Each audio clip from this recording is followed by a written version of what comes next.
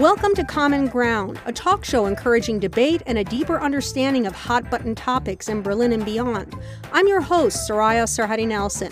Remember when teachers, students, and parents used to welcome schools being closed, whether it was for holidays or the occasional snow day? But then COVID-19 came along. Senior producer Dina Elsayed reports. The coronavirus pandemic is forcing people to depend on the internet like never before, whether it's to chat, shop, conduct business, or go to school. Around the world, hundreds of millions of students spend their days at home on their computers or other devices, learning and taking tests online. But for many, it isn't going so well. Critics charge virtual schooling has widened the gap between the haves and have-nots and left many children behind in their education. Guten Morgen. Guten Morgen. Bist du die Erste heute? In wealthy countries like Germany, where the internet capacity was trained before the corovirus, the online school experience is mixed. Parent Mirja Gerardo told public broadcaster Deutsche Welle it's especially difficult for working parents to navigate the virtual school landscape. She says it's wrong to think parents can work at home and homeschool their children at the same time. Even popular satirist Jan Böhmermann poked fun at virtual learning shortcomings in a video posted last month. Das Ganze ist stufenübergreifend. While writing on a chalkboard, he jokes how online schools are one size fits all, with the same lessons being taught to everyone, regardless of grade level or subject. Das kann ja nicht sein, dass sie Böhmermann quipped it would be too confusing and strain YouTube's storage capacity to do otherwise. But Chancellor Angela Merkel says Germany doesn't have much of a choice but to teach its children virtually, given surges spurred on by more infectious variants of the coronavirus. Danach bleiben die Schulen grundsätzlich geschlossen. Merkel said earlier this month that schools will remain closed at least until the 14th of February. Other officials estimate it will be a lot longer. Nein, im Gegenteil. Wir müssen uns darauf einstellen. Thuringia Education Minister Helmut Holter told public broadcaster MDR he expects classrooms will remain empty, at least until Easter. So what is working and what isn't during the pandemic? And is virtual learning here to stay? That was senior producer Dina Elsayed. Joining me on Zoom to talk about the challenges of online schooling in Germany are Ryan Plocher, a teacher in Neukölln who is with the Teachers Union, GEW Berlin, Adrianne Oldham, a teacher at a bilingual school in the German capital, whose subjects include English, social studies, and global learning, Annette von Wedel, who has two school-age sons and is a diversity consultant who heads the Berlin-based association Female Vision, and Dr. Ilka Wolter, a psychologist who heads the Competencies, Personality, and Learning Environments Department at the Leibniz Institute for Educational Trajectories in Bamberg. Welcome to you all. Thanks for having us. Yeah. Thanks. Ilka, let's start with you. There isn't much choice during the pandemic, but is virtual schooling a good replacement for going to school? That's a very interesting question, and we're still looking for all the answers to that. But we conducted a study in May last year during the first period of the school closures. And we see in our findings when we ask parents of children in grade 8 that their children managed tasks and challenges quite well during the first months of school closures. However, like 30% of parents who said that it was rather difficult to motivate children to learn. And this was especially true for boys. So I think there are still some aspects that we need to consider when we talk about successful learning during like distance learning or remote learning and school closures. Well, it's interesting that you say that because especially boys, and I think about my own son when he was younger, or even now as an adult, will spend an awful lot of time on his computer, whether it's looking at YouTube videos or playing video games. Is it just that because it's school that they have a harder time paying attention? Or what is it specifically about the online experience that makes it more difficult for them to learn? I'm not sure if it is particularly difficult for boys as compared to girls. I think most students had difficulties in this time. And we also looked for prerequisites of children. So to see what kind of things would help them to cope in this time and to learn well. And in our findings, we saw that children who were good at reading and had a high willingness to make an effort were better at coping in this time and were better able to manage challenging tasks and difficult tasks. And maybe that is something that is related to this gender aspect, but in a way we cannot answer that yet because we're not sure whether it's really boys who struggle at distance learning as compared to girls. Well, let me talk about the teacher's perspective for a moment with Adrianne and Ryan, and we'll start with Adri first. How much online teaching have you been doing on average since the pandemic began? Yeah, that's a really good question. In the first lockdown, because it was so sudden, there really wasn't a plan. And so I think different teachers handled things very differently. I had experience in online tutoring already, so I just actually talked to a friend of mine who teaches online. She said, try Zoom. They gave me a free license for unlimited Zoom because I'm a teacher. And so I just basically wrote to my kids and said, let's get online. Let's just hang out and let's talk to each other.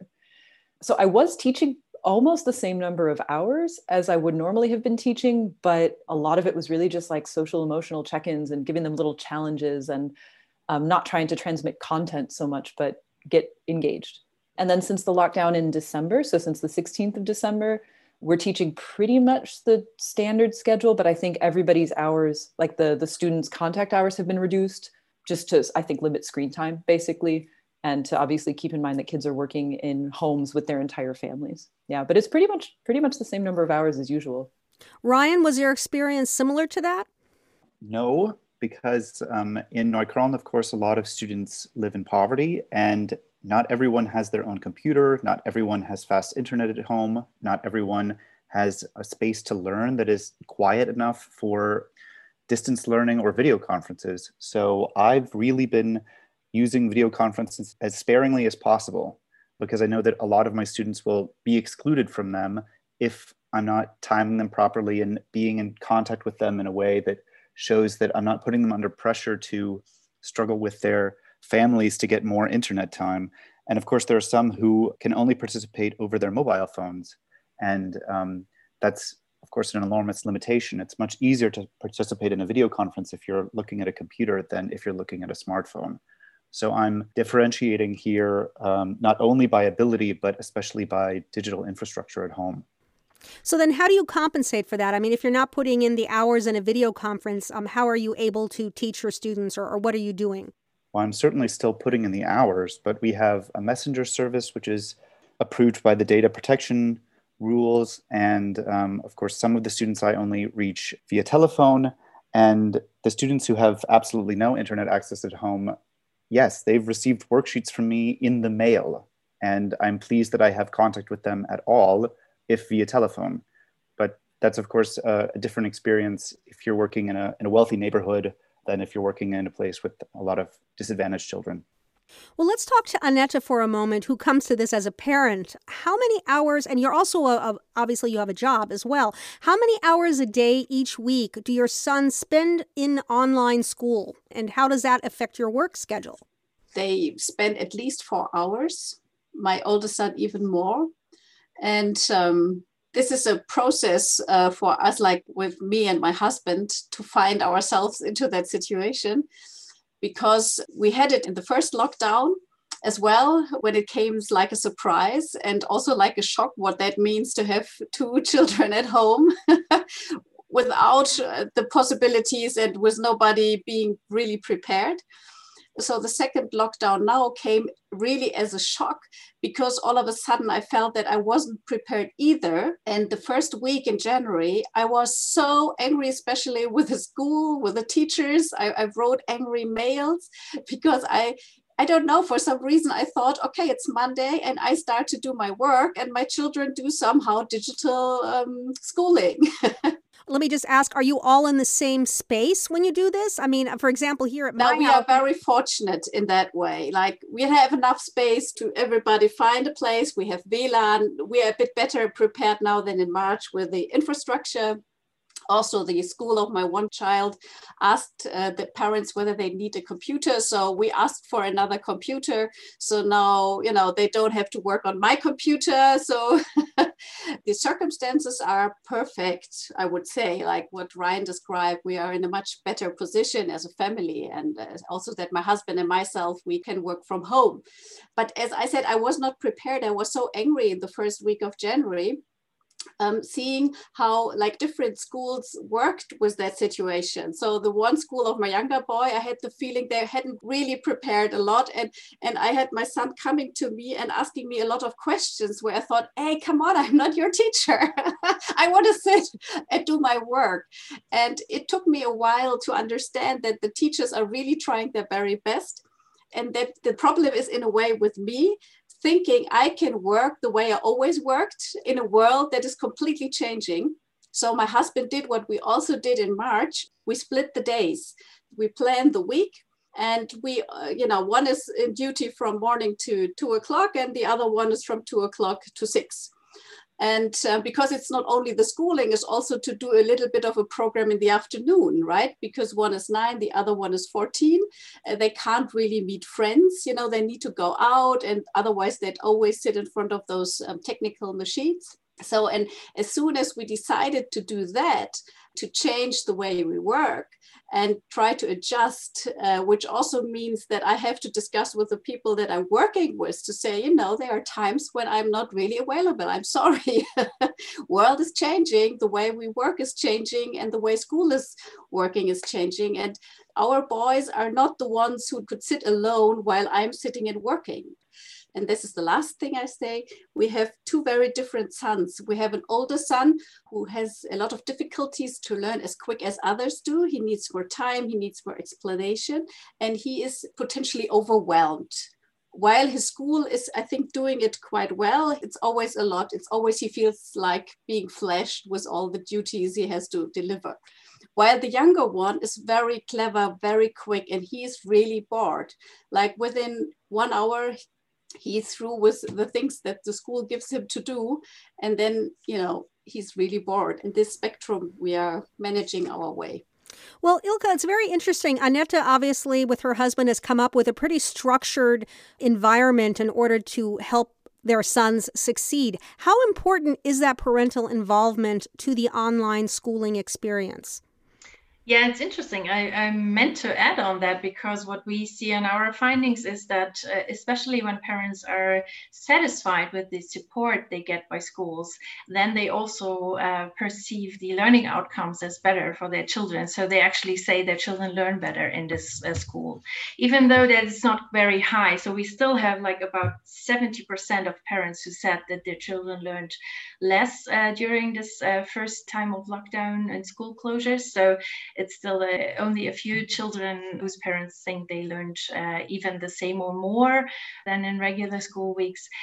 So I think parents' support and also the perception of support by schools is very important in that manner. Also, we see that it seems to be important if parents think that they are able to help their children with learning content. And that is something that seems to be important as well. So being able to help with the learning material and give them structure during the day or help them planning. And I assume that it's more important for younger children than for children in secondary school or high school. So we don't have that much data on it yet, but I assume future research will show that it's more important for children in primary school that parents are available and help during the school day. Well, Ryan, you've talked about some of the very real challenges and, in fact, some of the very real criticisms about the discrepancy and the discrimination that widens the gap between haves and have-nots in our society.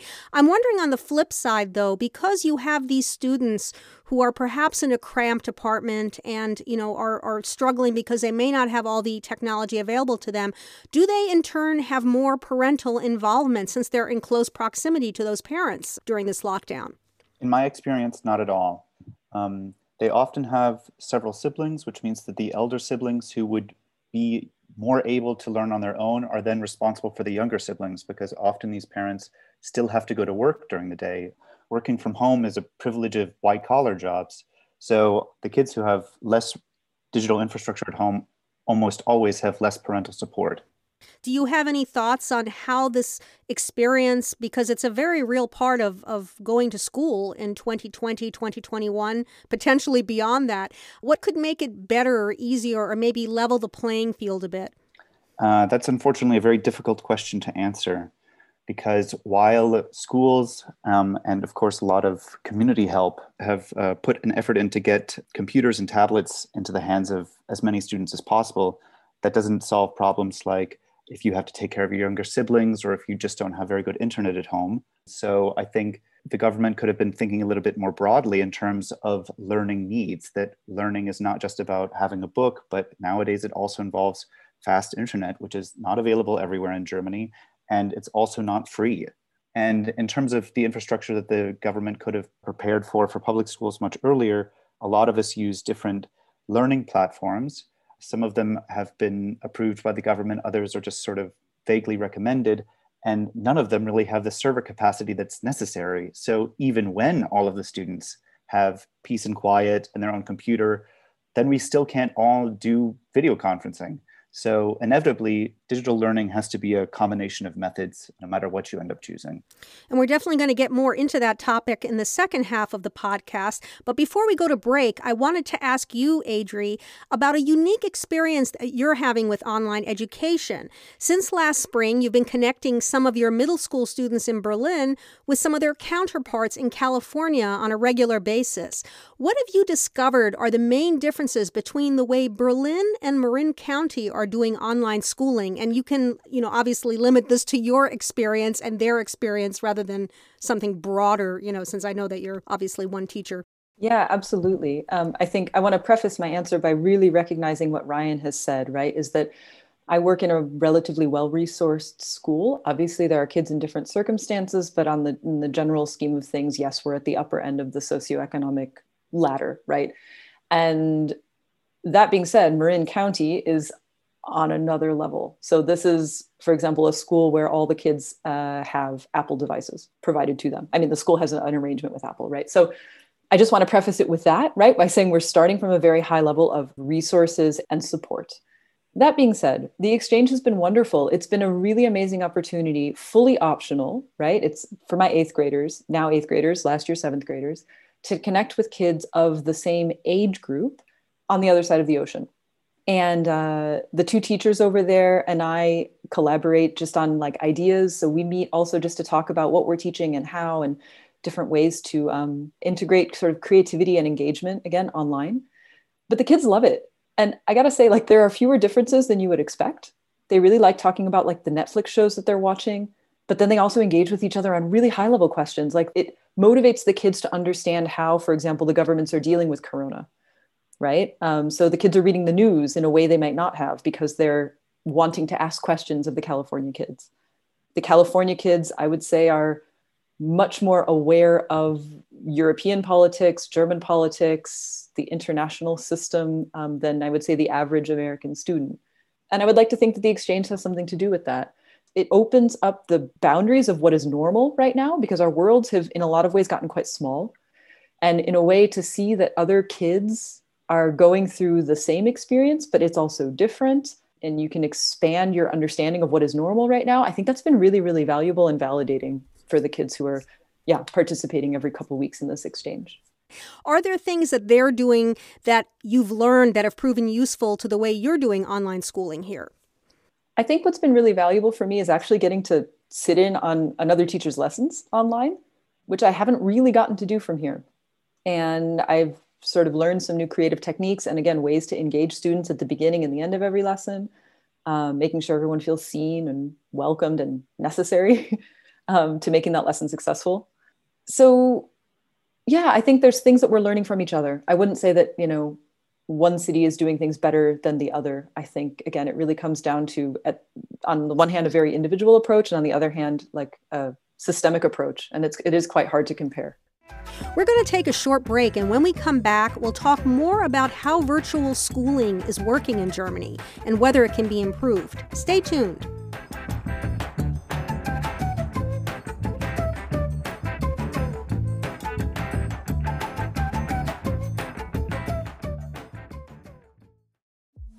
Now's a great time to tap into some of KCRW's best work. Hear in-depth interviews with the creative minds that drive Hollywood on the business and the treatment. Break away from the dominant media landscape with Our Body Politic, a news and politics show by and for women of color, And don't miss Press Play with award-winning host Madeline Brand. There's more to love, so keep it tuned to KCRW.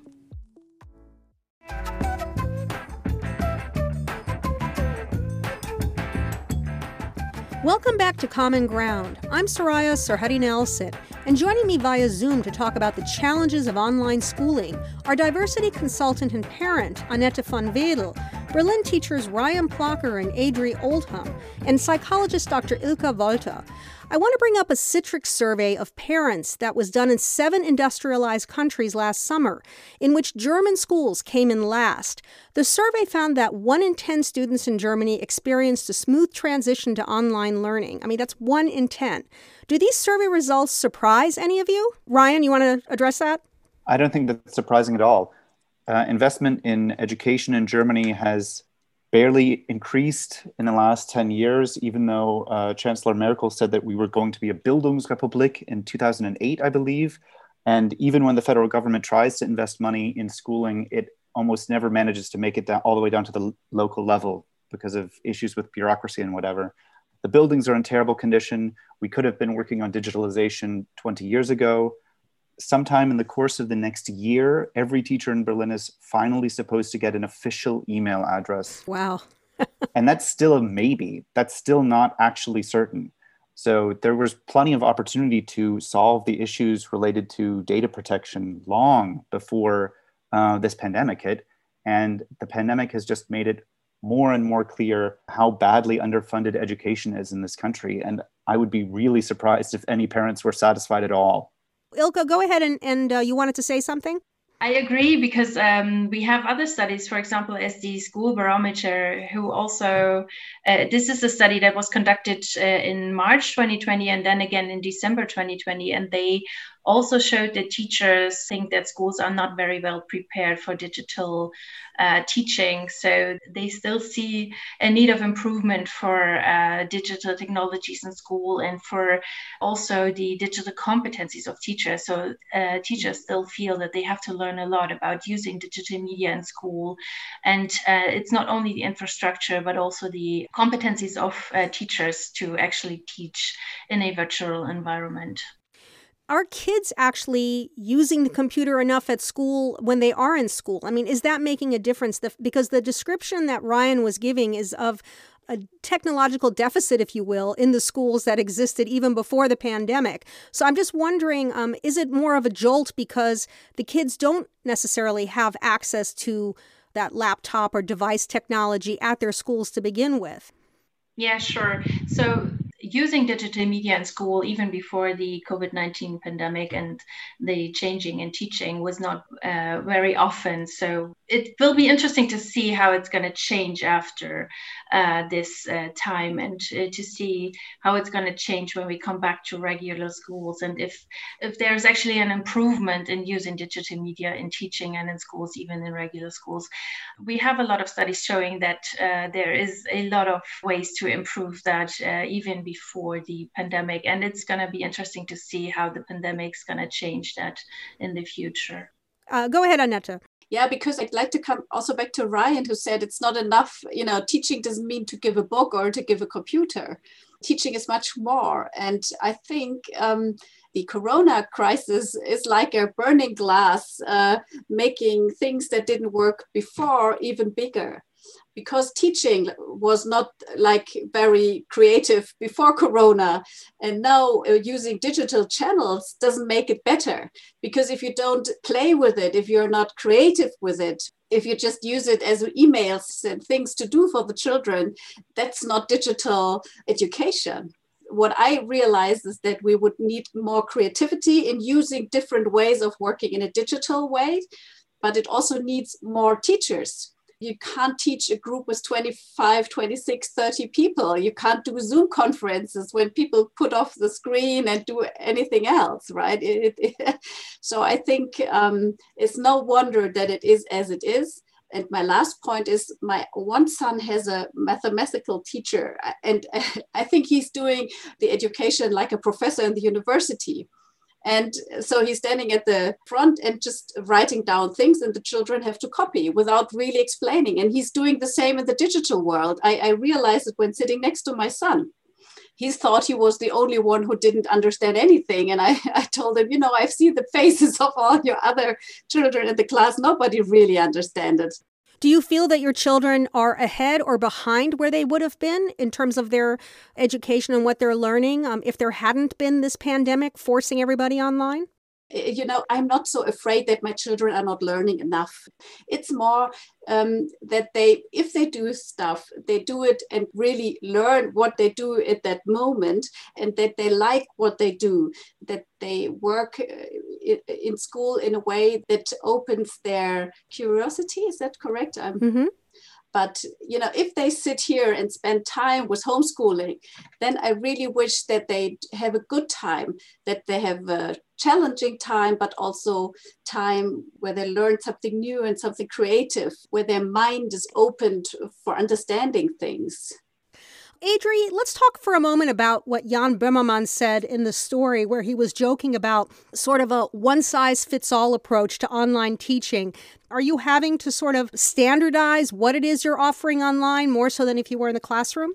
Well, I understand where the critique is coming from. Absolutely. I think, it was a pretty hilarious satire or parody, but I actually don't feel as though things have to be standardized. This, connects with everything that has been said so far with regard to socioeconomic and cultural differences, with sort of psychological resources, family resources, and honestly, our philosophy of education, if we were going to get really big.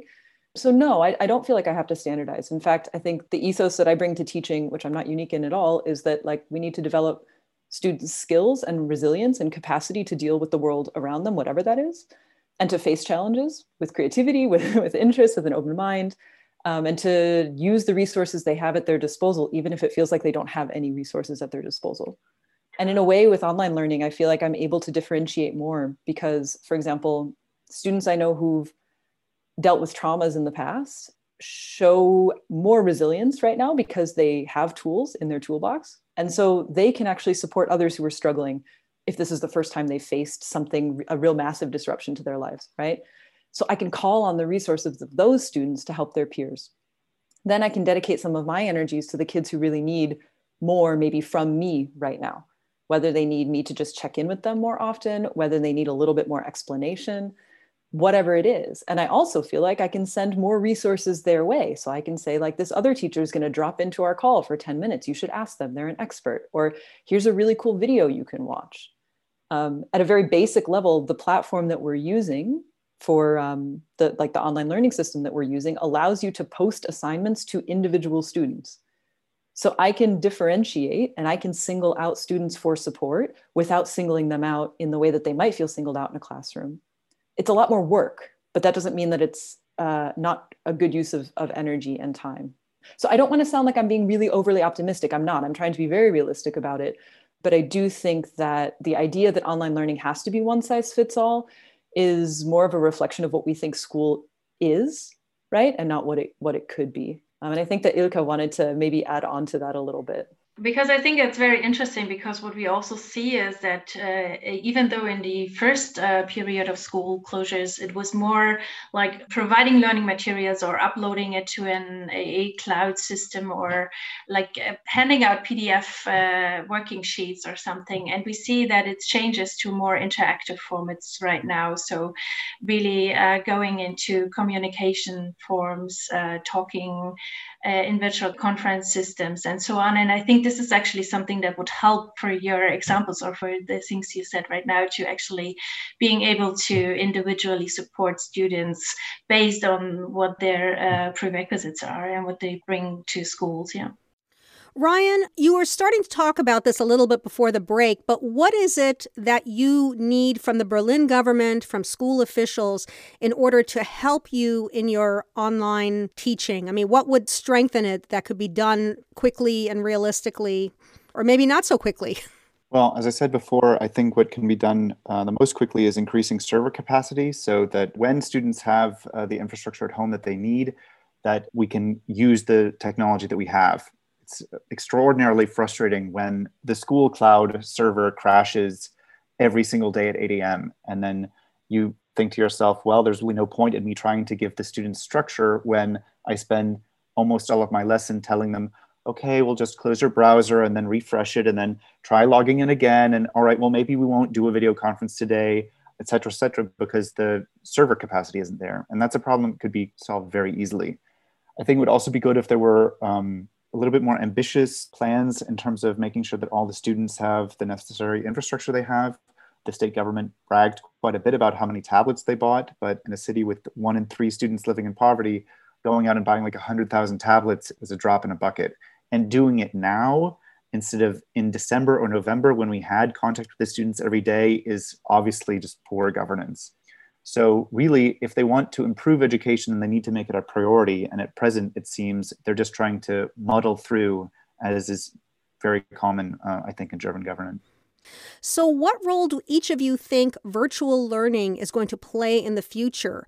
I mean, pandemic aside, do you think that this is here to stay, or that maybe, to make class sizes smaller, that there might be sort of a hybrid online versus in-school presence? Or do you think it's all just going to go away if the pandemic goes away? And I'll start with Ilka.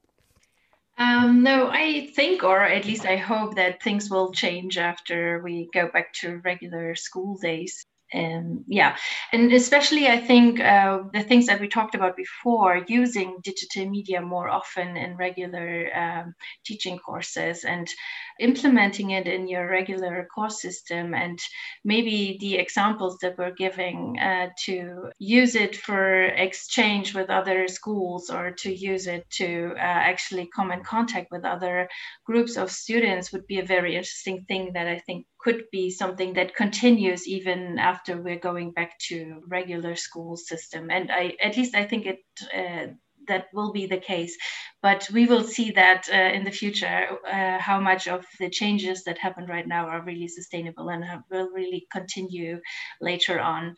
And another thing that I think is important, what Annette said before, is to actually also think about didactics, to think about how to use digital media, and not just using it in a general way, but really adapting it to the learning content, and to use it in a sensible way would be something. And I think this will stick, or I hope this will stick.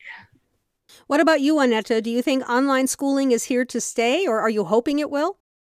I think online schooling has a lot of good things also. We don't have to get up so early, and we just have to go from bed directly to kind of school, which is really nice for our biorhythm. I really don't know what I should wish. In a way, I would wish it goes away.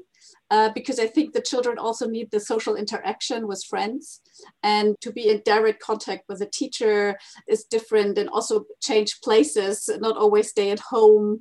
If this would go on now for the future onwards, I think not a really attractive perspective for none of us. Maybe what the next step of challenge will be when they do when the education is one group in school and the other part at home. That's going to be a big stretch also for the teacher, how to manage that. What is with the children who are at home? Is it kind of then a hybrid kind of school lessons? We'll have to deal with it for quite a while. And I really wish that the ideas are getting creative, and that there's support for teachers, that there's kind of best practice learning from each other, but that there's a perspective that children also can go to school, go to that place, meet their friends, and not only in a digital way. Ryan, what do you think? Do you envision, or do you want even a hybrid sort of learning situation, even post-pandemic, where internet learning or virtual teaching is still part of the package? A lot of pedagogy is very interpersonal. It's about learning to deal with other people, and also learning to be around an adult who is not your parent. And this is essential for young people of all ages. And we cannot replace that by having a computer screen between teacher and student. I think what we have found and developed during this time in terms of the fun stuff, I think a lot of that is going to be implemented permanently into regular curriculum and regular teaching. So that the learning apps and the messenger services, and then all of the essential software skills that I think haven't been taught in schools before. How do I use a word processing program? How do I make a presentation? How do I make a video and use it for school? How do I remember a password if I'm a first grader? All of these are essential skills for the 21st century, and we're finally being forced to incorporate them more into schooling. But really the core basis of teaching, which is an interpersonal relationship, has to be done in person, I think. Adri, what do you think? My goodness, I'm not sure what I can add. Yeah, just building on what everyone else has already said, that what I hope continues beyond sort of lockdown is that we continue to embrace like creativity and imagination as a core part of learning. And that in addition to pedagogy being at its core, as Ryan said, a relationship between a teacher and a student, an adult, and, another trusted adult who can kind of guide the way, I would love it if we can embrace learning as an offer, as an opportunity, and teachers as a facilitator, and maybe embrace the model of some schools that already exist that are more flexible in their learning structure, place, space, schedule, right? There's one in Berlin called the ESBZ, which is a project-based learning school. And there's several around the world that are even more sort of open and democratic than that. I would love to see more creative thinking in the way that school functions in order to actually produce the people who are going to reconstruct our society, rather than saying we're just going to go back to the old structure, or maybe we'll like split it in half. I would really like to see, more and more creativity and a real understanding of what the purpose of school really is and can be. That's our show for today. My guests are diversity consultant and parent Annette von Wedel, Berlin teachers Ryan Plocher and Adrianne Oldham, and Dr. Ilka Wolter of the Leibniz Institute for Educational Trajectories in Bamberg. Thank you all for being on Common Ground. Thank you. Thanks for having us. Thank you. Thank you. Our senior producer is Dina Elsayed, and I'm Soraya Sarhaddi Nelson. Thank you for listening, and please join us again next Monday for another episode of Common Ground. You can download all of our episodes wherever you get your podcasts.